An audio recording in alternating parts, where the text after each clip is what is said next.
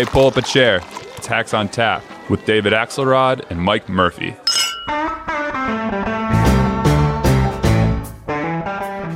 In one voice, our nation must condemn racism, bigotry, and white supremacy.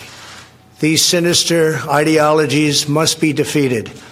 Hate has no place in America. Hatred warps the mind, ravages the heart, and devours the soul. That was the President of the United States. We've just all shared the tragedy of these mass shootings in Dayton, Ohio, and El Paso, Texas. Ax, you've been in the White House during moments of national tragedy. What comes to mind for you? Well, first of all, this is such an essential role, and I've always wondered about this with Donald Trump, what would happen in moments like this. This is an essential role of the president. I mean, when you're in the White House and something like this happens, the first thing you know is you need to minister to the country. You need to speak to people who are shaken, grief-stricken, and play a kind of ministerial role here. And they tried to do that with these remarks. You could hear that. And he did his little riff about hate has no place, hate this, hate that. What he didn't say is, but hate sure motivates the base.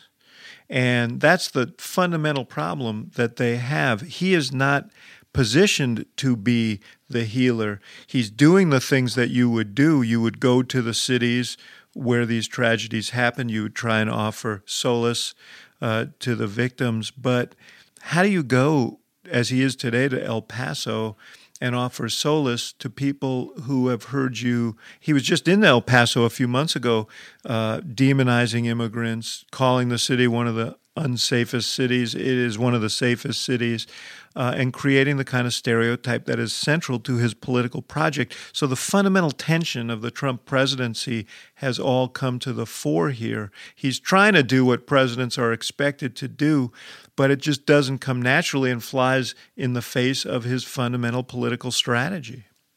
Yeah, I think the staff is trying to follow the rule book, but he can't do it because he doesn't see the presidency that way. Everything to him is transactional and narcissistic. His people get rewarded no matter who they are or what they do. The opponent gets vilified. When the President of the United States, with the most powerful pulpit in the world, says invasion, that is not a small term. And again, and in 2000, targeted digital ads to his supporters, exhorting them to storm the ramparts. We saw it last fall in the lead up to the midterm elections. The caravan is coming. And what happened after that? We saw the shooting in Pittsburgh at the synagogue, in which, once again, the shooter cited this incursion of immigrants at the border, this invasion of immigrants, as a motivation for his shooting. What was missing, Mike, from his statement, and I don't think he's capable of it, and I don't think any of his supporters will allow for it, is that the President of the United States does bear some responsibility for this. And if he could in any way, and you know it's not within his range, if he could in any way say, you know what, we all have to tone down our rhetoric, and I'm going to take that to heart, imagine what an impact that would have. It is not within his range to do that. No, it's totally not. He is a prisoner of all his character defects. His biggest problem, and I just don't think it's teachable to him, is that, as you know, in the American system, the president is not only the head of the government, it's the head of state, like the Queen of England. And so you have two jobs. One, you get to fight over the price of cheese every day and the budget and all that. But you also are the head of state, so you are supposed to protect and represent the values of our democracy and all this stuff. He sees it through a small prism of him and transactionalism. So he's not built for it. So then we have what we had, which is the staff will get somebody to write a speech. He'll read it off a teleprompter. Very few people will believe it because, one, it's more eloquent than he is, and everybody knows his authentic voice or the unfiltered tweets where most of the trouble occurs. Yeah, he's a self-hating hater. As he did, he'll revert to a bad tweet after he struggles through the language about hatred and all the poetry that somebody writes for him. So it's dysfunctional on a core level. And I think the political question is, are we going to reach a tipping point where people just had it with a president, regardless of ideology, who just can't be a president. Yeah, it's crass but it's what we do is we need to evaluate what impact this might have. I feel so deeply for the victims and their families, and I don't want to in any way cheapen the moment by talking about politics. But it does raise the question: is it a tipping point? Are there voters who are going to decide this next election, and just as they decided the midterm elections, who decide that whatever his positions are on issues, this element of Donald Trump is not something they can tolerate? And, Joe Biden spoke to that moment on Monday night. Rarely does TV interviews, went out and did one on Monday night. And this is what he had to say about Trump in this moment. Everybody knows who Donald Trump is. We gotta let them know who we are, man. Even his supporters know who he is. They have no illusions about the basic fundamental character traits. I think sometimes he thinks that when we talk about this thing, that we talk about other people like we're being suckers, like we're not, take care of yourself. I mean, I don't know. I don't. We let them know that, we choose hope over fear, unity over division, and maybe most importantly, truth over lies. And that fundamentally is the argument that Joe Biden's making in this election. He started with ads about a video about Charlottesville and about the character of the country. Cory Booker's making a similar appeal today at the Mother Emanuel Church in South Carolina. Biden is speaking in Iowa. This raises a question. They're going to South Carolina, they're going to Iowa, they're going to early primary states. Is there a danger that Democrats could actually overplay this or politicize it in a way that gives Trump and his supporters a kind of escape valve? It could. And it's tragic we have to say that, but Trump is so unpopular in the country, but particularly in the Democrat electorate. It's tempting in the short term to have an auction to who can vilify the president the most, but his numbers are kind of baked in, and you can kind of leave that to him.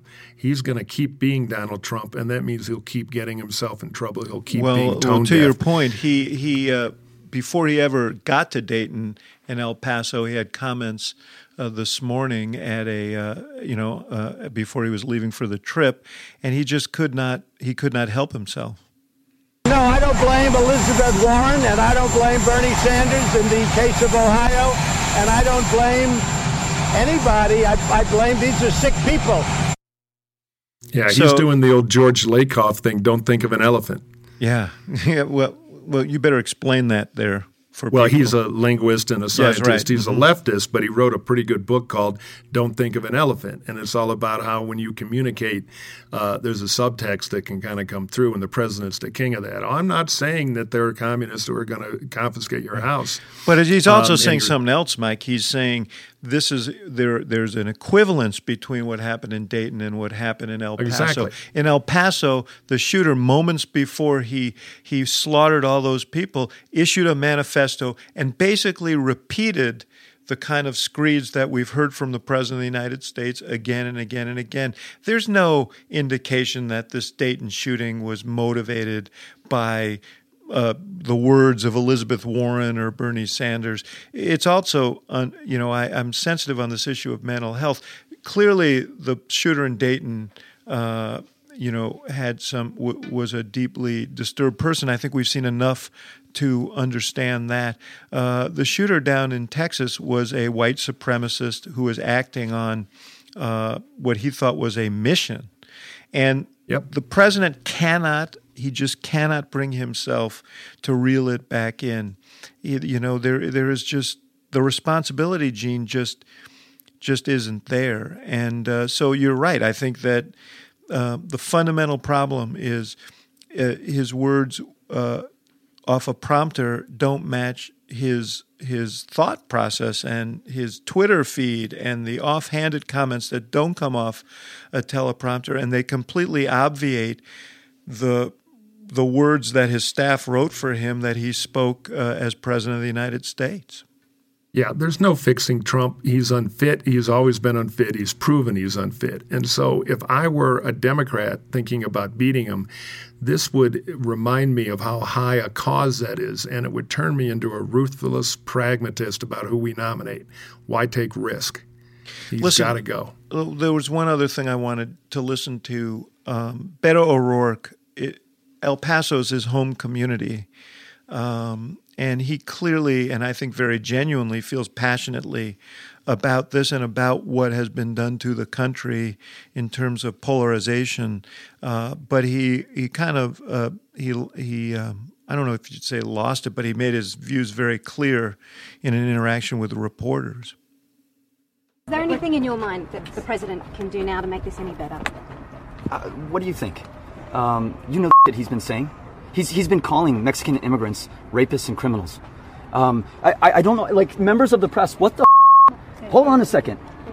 You know, it's these questions that you know the answers to. I mean, connect the dots about what he's been doing in this country. He's not tolerating racism. He is promoting racism. He's not tolerating violence. He's inciting racism and violence in this country. So, you know, I don't know what kind of question that is. So I'll be interested to hear, you know, I completely see where he's coming from here. And, you know, I also understand that in this moment why he felt as strongly as he did and expressed himself as strongly as he did. It'd be interesting to see, and I think he would have done that whether or not he was running for president, but it'll be interesting to see how people react to that. Well, he's channeling an outrage that I think is real in the country, that we have a political system that gives people squabbling and wordplay, but not any kind of results. So that's part of the anger that's been going on for a while that even in some ways fueled Trump. I don't know whether it'll help his campaign. I don't think it's cynical. I think he believes every word of it. I think he felt it deeply. I mean, I think if this were, you know, if this domestic terrorism was done by a foreign actor, if this was Hamas, we'd have carriers heading to the Gulf right now. Americans are getting slaughtered. So I think the country's angry about it. And whether or not that'll turn into a candidacy for him, because I think every Democrat is going to have that reaction, and a lot of Republicans are too. But I thought it was genuine, and it was him at his best. He like Biden, he has a quality of empathy that I think is important. Biden has that quality, obviously, because of the grief that he himself has gone through, and I think that's a major strength of his candidacy. All of that quality of Biden was on display in that interview Monday night, and Anderson Cooper asked him what he would tell those people who are going through grief that sadly he has known. At a moment, there will come a time when you think of the person you lost. It takes a long while, but you get a smile before you get a tear. And that's, you know, you're going to make it. Powerful. Yeah, Biden, you know, Biden understands what a president should do, and he's all heart. And we're early, but as this Democratic nomination process unfolds, if life imitates art, I can see Elizabeth Warren, who's cerebral, a fighter. There's a tinge of anger to her. The race kind of naturally developing into contrast between that and Joe Biden on the other side, who's heart and twinkle in the eye and communitarian and not really a conflict-fighting politician, more of a reassuring one. That natural style contrast, which posts up against Trump in interesting ways, could start to organize the Democratic race. We'll find out. That said, guns are an issue. Now here, Murphy is a guy who knows something about the politics of guns. Steve Israel was probably the leading proponent in Congress for gun control in his 16 years there. And as he's written about in his book, his novel Big Guns, and in an op-ed piece the other day, didn't get very far. Steve, good to be with you. It's great to be with both of you guys. Sorry about the topic, which we seem to revisit more and more these days. But you were very clear in your op-ed in the USA Today after these mass murders over the weekend that you don't have much hope, despite all of this talk, that Congress will actually do anything. Well, I wish I had more hope, but my own experience in 16 years in Congress is that there are just too many of my former colleagues who fear not surviving the next election. There are consensus issues, universal background checks, banning cop-killing bullets, no-fly, no-buy, which means if you're deemed too dangerous to get on an airplane, you shouldn't be able to easily acquire a weapon. And, I was on the Appropriations Committee where we were trying to accomplish these things, and every time we tried, they were defeated. Now, most people know this, but what they don't know is after those votes, I get on the members-only elevator, which is kind of a sanctuary because there's no press, no constituents, no tourists. And a lot of my colleagues who voted against these things bemoaned the fact that they had to vote no when they really wanted to vote yes.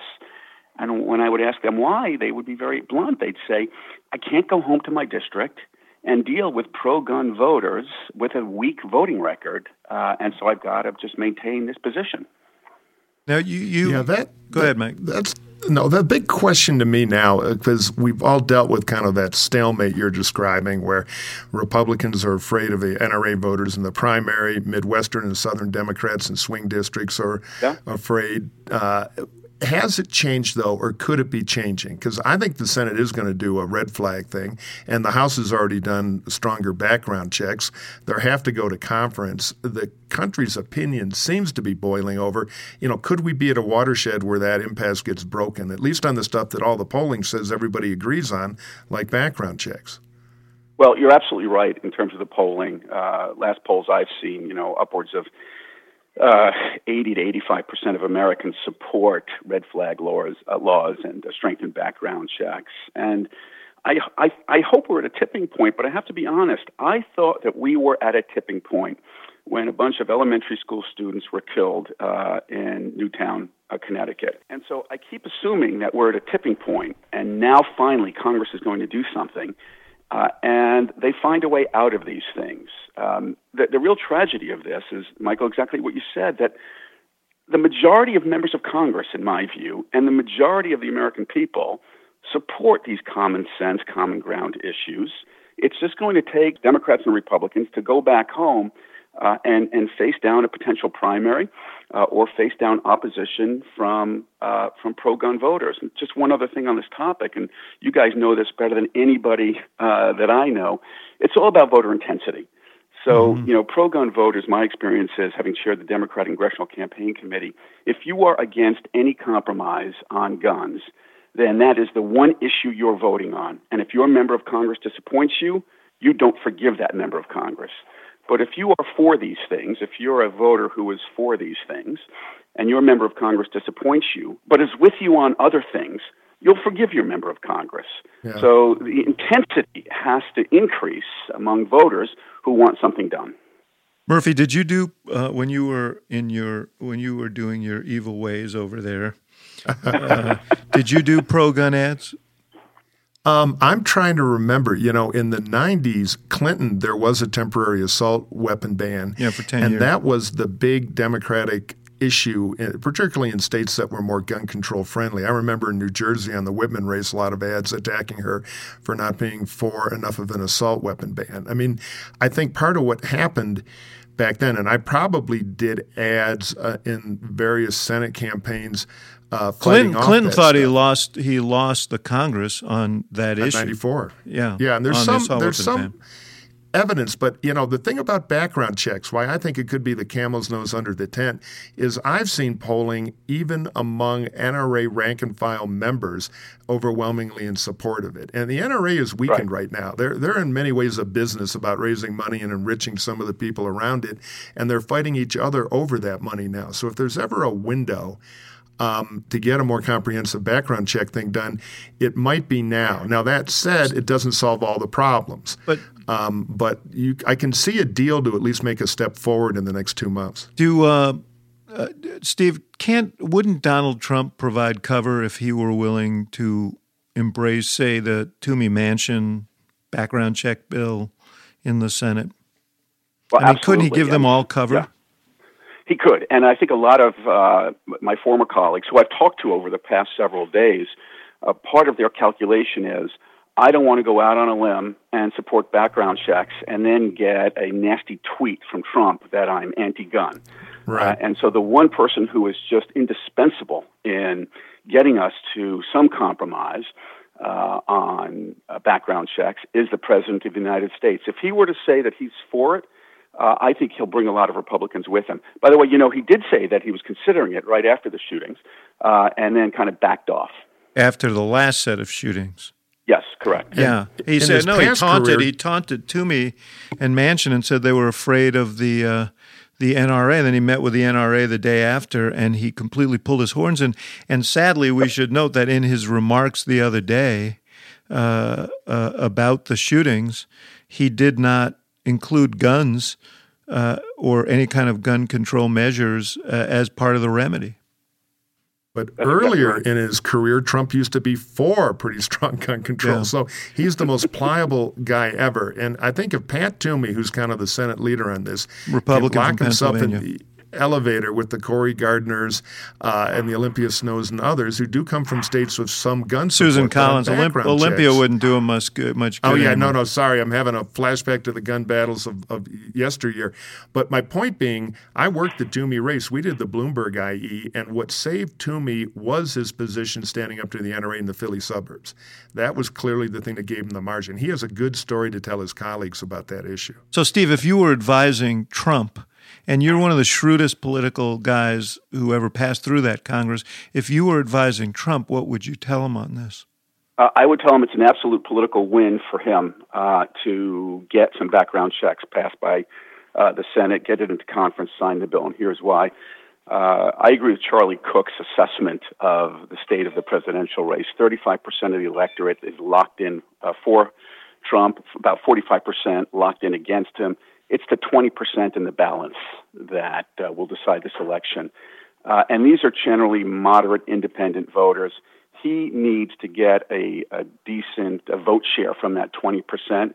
Being able to get something done where you've got 80 to 90% agreement by those voters, I think is a big electoral win for him. Having said that, I don't advise him, and if I did, I don't think he would take my advice. No, and he's been very base-oriented. Whoever's whispering in his ear constantly tugs him back to the base. I agree with you. It seems pretty clear that his supporters are going to stick with him.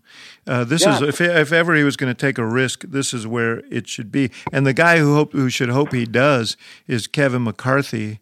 Because he has no chance to win any of these suburban seats back if this issue is unaddressed. Real quick, since we have you on the issue of the House, a majority of members now support impeachment. You were very close and continue to be close to Speaker Pelosi. She is not in the impeachment camp. What's your sense of this issue, and can she resist? Can she run the clock out? Should she run the clock out on this issue? Well, of course, she makes her assessments based in real time and a variety of factors. She wants to know how a decision is going to affect not just the presidential election, but retaining the Democratic majority in the House, how it's going to affect, vulnerable members. Bottom line is this. She's sensitive to the fact that she's got 41 Democrats who are in districts that flipped from Republicans. She's got 33 Democrats in districts that Donald Trump won. Impeachment right now isn't playing favorably in those districts. She's going to wait until there is more consensus, maybe solidified public opinion on impeachment in those districts. And then if she's satisfied on that, she'll move to other criteria and lead her caucus. And if that doesn't come together there? Then I think you're going to see a continuation of this kind of inquiry.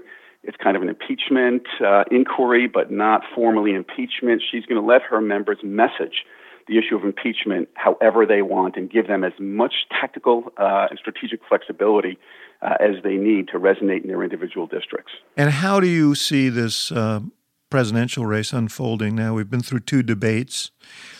We seem to have a top tier forming here. What do you see happening here? Look, I think it's in a state of suspended animation. You've got these debates, lots of drama within the debates, but the field looks stable. I agree with you completely. The top five continues to be the top five. Just saw a Quinnipiac poll on August 6th that Biden still has 32%, and Warren 21%, Harris 7%, Sanders 14%, Buttigieg 5%, and then 14 Democrats less than 1%. I think the next round of this presidential race will actually be among those 14 Democrats jockeying to get on stage in Houston in September. So let's talk about Biden as a candidate. And Mike, I'm sorry, you may want to jump in here, but I just want to, his message is very much aimed at unity. This whole horrific set of events this weekend has given him, I think, more reason to speak to this, which he is doing. The question, the concern is just about age and stamina. Does that concern you? Look, I first of all, of the three people on this conversation, only one has never advised a presidential candidate. So don't take my word for it. You guys know more than I do. Having said that, I do conform to the conventional wisdom that there are 7-8 battleground states, and within those states, maybe 20 to 30 swing counties. And if you're a Democrat and you are going to be elected president, you've got to win Erie County, Pennsylvania, Luzerne, Lackawanna. You've got to win, those unique counties. And that Joe Biden, I haven't endorsed anybody, but as a political observer, I think Joe Biden, has more appeal in those crossover counties right now. But if he continues to feed a narrative that he's not up to debates and showing strength and vigor, it becomes a much more complicated assessment. We should point out we shouldn't let him get away with that bullshit about not knowing anything about presidential power. This guy knows the integral details of every district in this country, and when he speaks about these counties, he knows whatever he's speaking. How would you rate the odds of Trump getting reelected as we sit here? I think it's an uphill battle for him. I don't know of any president who has sustained unfavorables of over 50% in recent history who've won. I think, look, this guy has a path. He's got to figure out how he can win back the electoral states that he won. And I think a Joe Biden at the top of the ticket, I think, puts Wisconsin, Pennsylvania, Florida more in play. I think Trump's going to double down on his base, as you said, try and win those states back. I just don't know that by doubling down in the base, David, that's enough to get him where he wants. He's got to just figure out a way to get more market share among independent and swing voters. And right now, they appear to be leaning against him. He's never shown any interest in doing that. I agree. The problem with Trump is he plays base politics like the generals of a Republican primary. He never increases the base. So I'll tell you, I think he's on a path to losing with one huge question mark. Are the Democrats going to nominate somebody who makes his base a lot bigger? That, to me, is the question. Well, that's exactly right. That's what concerns me as well. You're right. All right, brother. We may get back to you sometime soon as this whole thing unfolds. Good to be with you. Steve Israel. Thanks for coming on. So actually, I think Steve really nailed it with a pretty good analysis of where we are, and there are a lot of unknowns. We had the big debate. We have the Quinnipiac poll back showing pretty much the consensus. Now, some would say these polls measure a lot of the press after the debate more than the debate, but it was clear Kamala Harris didn't move forward. Bernie didn't move forward, but Elizabeth Warren up past that 20% mark, and that's what winning a debate looks like in a national poll. Yeah, there are a couple of polls out. The consensus between them is Biden continues steady at in the low 30s. Elizabeth Warren has moved up, and Kamala Harris has moved down. The stunning thing about the Quinnipiac poll was that she had been, after the first debate, up around 20. Here she's down at 7. The poll also asked about the debate, and 47% felt she had won the first debate. Only 7% this time. In fact, 9% believed that she had done the worst job in the debate. That is a big setback for her. It doesn't mean she's out of it by any stretch of the imagination, but we said last week that she had a bad night. I think this is evidence of that. And the durability of Biden is interesting. His performance, I thought, was good enough. But the people who are with him are sticking with him, at least for now. There seems to be a real reservoir of goodwill for Biden. And it gets back to what you were saying earlier. He is, in many ways, the anti-Trump in terms of knowing what the tone of a president ought to be. Because, he served as VP. He's been in D.C. a long time. He does know what to do to be the anti-Trump in tone. And so, there's some resilience. There's some strength to his numbers, and he may just hang on to that third all the way, which will give him a playing card. The question is, can he do well enough in those early primaries, particularly the caucus and the New Hampshire primary, to not get the patina of being a loser? And, that's the battle now about to be fought as we go through the summer into the caucus. Yeah, because the largest component of his support, or the most robust support, comes from African Americans. And there are very few in those early primary states. He also has strong support among working class whites. But anyone who thought that he was going to fade away, I think, looks at these numbers and says, he could navigate his way through this so long as he shows, as Steve was saying, the wherewithal to serve and doesn't appear as if his best days are behind him. Oh, well, the other campaign quickly that I think should have a meeting is Mayor Pete. They're not losing, but they're not winning. He came up with a big kind of buzz wave. He did very well out of the box.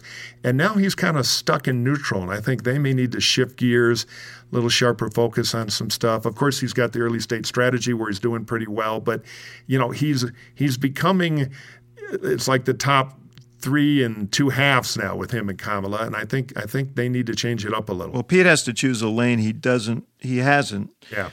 He hasn't pushed off on anyone. He has different positions than Elizabeth Warren. He stood by her in the debate, and Bernie never chose to interact with them, treated it like a town hall meeting with 9 people standing around him, and he's going to have to be more interactive and draw some contrasts if he's going to go anywhere in this debate. We ought to go on to the mailbag here because we got a ton of great questions, and we ought to answer some of them. And if you have a mailbag question, I'll do the commercial now. Just send them to us at hacksontap@gmail.com. That's hacksontap@gmail.com. Okay, what's our first question? Lisa says, and I think this is directed at you, Mike Murphy, given the number of Republican elective office holders who have opted not to run for re-election and, like Representative Will Hurd, have cited dismay with Trump, how probable is it that Hurd and others will attempt to form a conservative third party before the 2024 elections? Extremely unlikely. I mean, it is true if, to use a dated reference for some of our older pop culturally aware listeners, if Trump were the amazing Kreskin and could allegedly read minds and he walked through the Republican conference, he'd get the shakes. They, behind the scenes, particularly in the Senate, but also in big swatches of the House, have a lot of contempt for him, particularly some of the members who've been there a while or some of the young kind of reform conservatives like Will Hurd. I had a good phone conversation with my old friend Mark Sanford the other day about all this, what it's like in the caucus, and it is true, and a lot of them are saying, enough, and they're throwing in the towel, which again weakens our political hand, but I can't blame them. But to Lisa's point, I think that they're waiting out the storm here. They know that one way or another Trump will be gone. It'll either be in 2020 or 2024, and they're looking to rebuild after he's gone. I don't think the notion that they're going to start a separate party is nearly as likely as that they're going to fight it out after he's gone and try and reclaim the Republican Party from the Trumpists. Yeah, I agree with that. And, the older guys don't like being in the minority. They've been chairman, and it's just not worth the war. And the younger guys are waiting for the rubble to try to rebuild and play in the long game. I totally agree. This is a great one from Jeremy, and I got this in the airport the other day. Jeremy wants to know how you feel about the character actor portraying you on the Showtime series about Roger Ailes, The Loudest Voice. Frankly, I was a little disappointed, Jeremy. I was rooting for George Clooney, Brad Pitt, someone who looked and sounded more like me. And somehow they got a swarthy guy with a mustache who looked like a marginally sleazy political consultant. And it just so didn't match my self-image. But some of the conversation was somewhat familiar. I did have some meetings with Roger Ailes. Francine asked how accurate the portrayal of Ailes, and my conversations with him were. We did have some heated conversations during the Obama years about how Fox was treating him. I knew Roger Ailes for 30 years because he was an opposing consultant in one of the campaigns in which I was working. So we talked like a couple of guys who had been on the battlefield before, and I was pretty blunt with him, and he was pretty blunt with me. In terms of the portrayal of him, you would know Mike better. You know Roger. Well, you knew Roger. Yeah, and I agree with you. They needed a taller actor. I don't know if they could have afforded Brad Pitt, but and he probably wouldn't have taken a pay cut for the honor of playing you. But I watch it. I know you. It didn't really ring. And I knew Roger. Roger gave me and Alex Castellanos an early break in '88 when he put us on the Bush presidential team. I remember this memorable night driving around New York with him in a white limousine when he was trying to sell me what was left of his political consulting practice because he was going into television. And Larry McCarthy, who was Roger's right hand for years, we saw each other recently and talked about the movie, and we were both. And Larry really knew him. Neither of us really liked the portrayal. And putting aside all the alleged sins of Roger later, which seemed like pretty credible, I never saw any of that pervy stuff when I was around him in the 80s and mid-90s. And you remember, he came across as a fast-talking, snappy, very funny producer, kind of old school. And so the glowering Russell Crowe performance, while a powerful performance, doesn't ring the bell to me as the Ailes I knew, who was kind of snappy, eyes darting, a little bit of a mischievous grin, not the kind of satanic figure of overwhelming evil. Now, that said, I spent, from mid-2005 on, more or less hiding from Roger, who would summon me to go see him at Fox. And I knew I would probably, if I showed up, have an enjoyable conversation about politics, which I also had. He was a great consultant. Yeah. But I'd also get the offer you can't refuse from The Godfather, come on over to Fox, which I didn't want to do. But I hated the idea to say no to Roger, who'd given me some breaks early in my career. So anyway, I'm conflicted by it. I frankly think a more complicated, grayer portrayal of a complicated guy would have served the project better. Here's a good one from Patrick. Given the fact that everyone, i.e. you guys, got 2016 completely wrong, all right, thank you, Patrick, isn't there a chance you are mistaken about how supposedly unpopular the single-payer issue will be for Elizabeth Warren in the swing states? What do you think, Axe? I'm chastened by Patrick's admonition about 2016, but I'd say a few things about this. One is, the research is pretty persuasive here that people do not respond well to the notion. They like the idea of being able to buy into Medicare. They don't like the idea of eliminating private insurance. And I think that it is a potential vulnerability. But I think the whole Democratic Party is kind of missing the boat because everything I see and everything I hear when I talk to civilians is that the real issue is the cost of health care. And, they're not doing a good enough job of linking these issues and talking about this as a way of reducing health care costs. And, I feel like we're off on a kind of tangent here that isn't really speaking to the reality of people's lives in the way it should. Elizabeth Warren has used it as a way to flay the insurance companies. And that's central to her theme, but I don't know that it's central to the concerns of people who are trying to pay their health care bills. Yeah, when people complain about the high cost of gas, you don't necessarily want to try to ask them how to build a complicated refinery.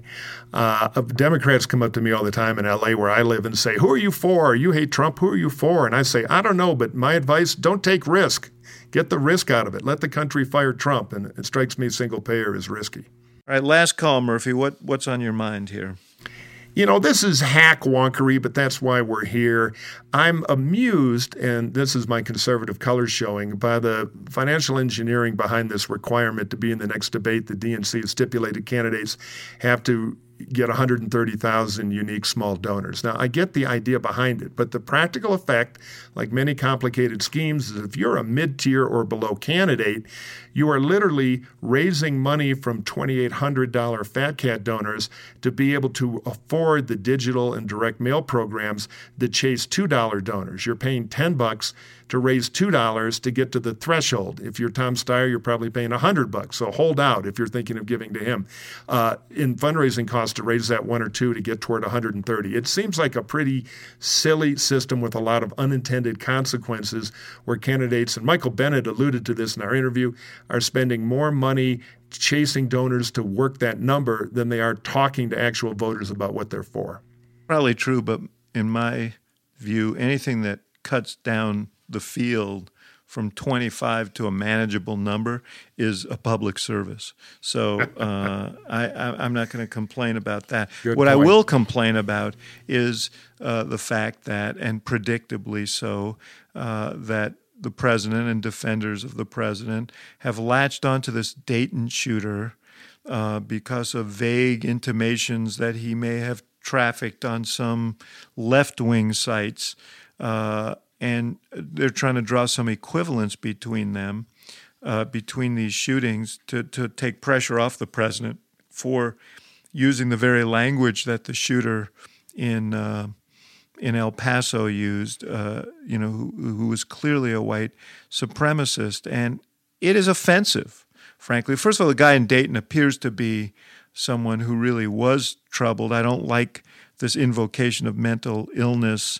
as an excuse for people like the guy down in El Paso. But there was something going on with this guy in Dayton that goes way back, and people recognized it, that didn't seem at all political. And so it's offensive, and it is a way of shirking responsibility. And it would be great if the president just took responsibility and gave some thought to the words that he uses. How likely is that, Murphy? I think it's pretty unlikely, but I agree it's the worst in politics when we go to the tribal stuff on something like this. It's pretty simple. We need to surround it on every aspect, and it shouldn't be so easy to legally, and I say this as a gun guy who grew up in Michigan hunting, but I never had anything with 4 legs ever return fire. I never needed a 30-round banana clip and an assault weapon. So we ought to get to the big grown-up problems because people are dying. So quickly, we'll wrap up with our plug for ourselves. If you like the podcast, or if you don't like it, rate us on iTunes or the podcast platform of your choice. Write down a few words, it made me sick, or better jokes next time, or anything you want, because we read all that. It's helpful, and most of all, it tells the Apple algorithm to share our podcast with more people who may not have heard about it, so we can spread the word. And we really appreciate your listening, and you're doing that to help us out. And don't encourage Murphy on the cornball jokes. That's the only thing that I request. It's true. It's dangerous. Well, we'll be back next week. I'll see you, pal, hopefully under happy circumstances after what's been a tough couple of days for our country. Yeah, amen. Talk to you later.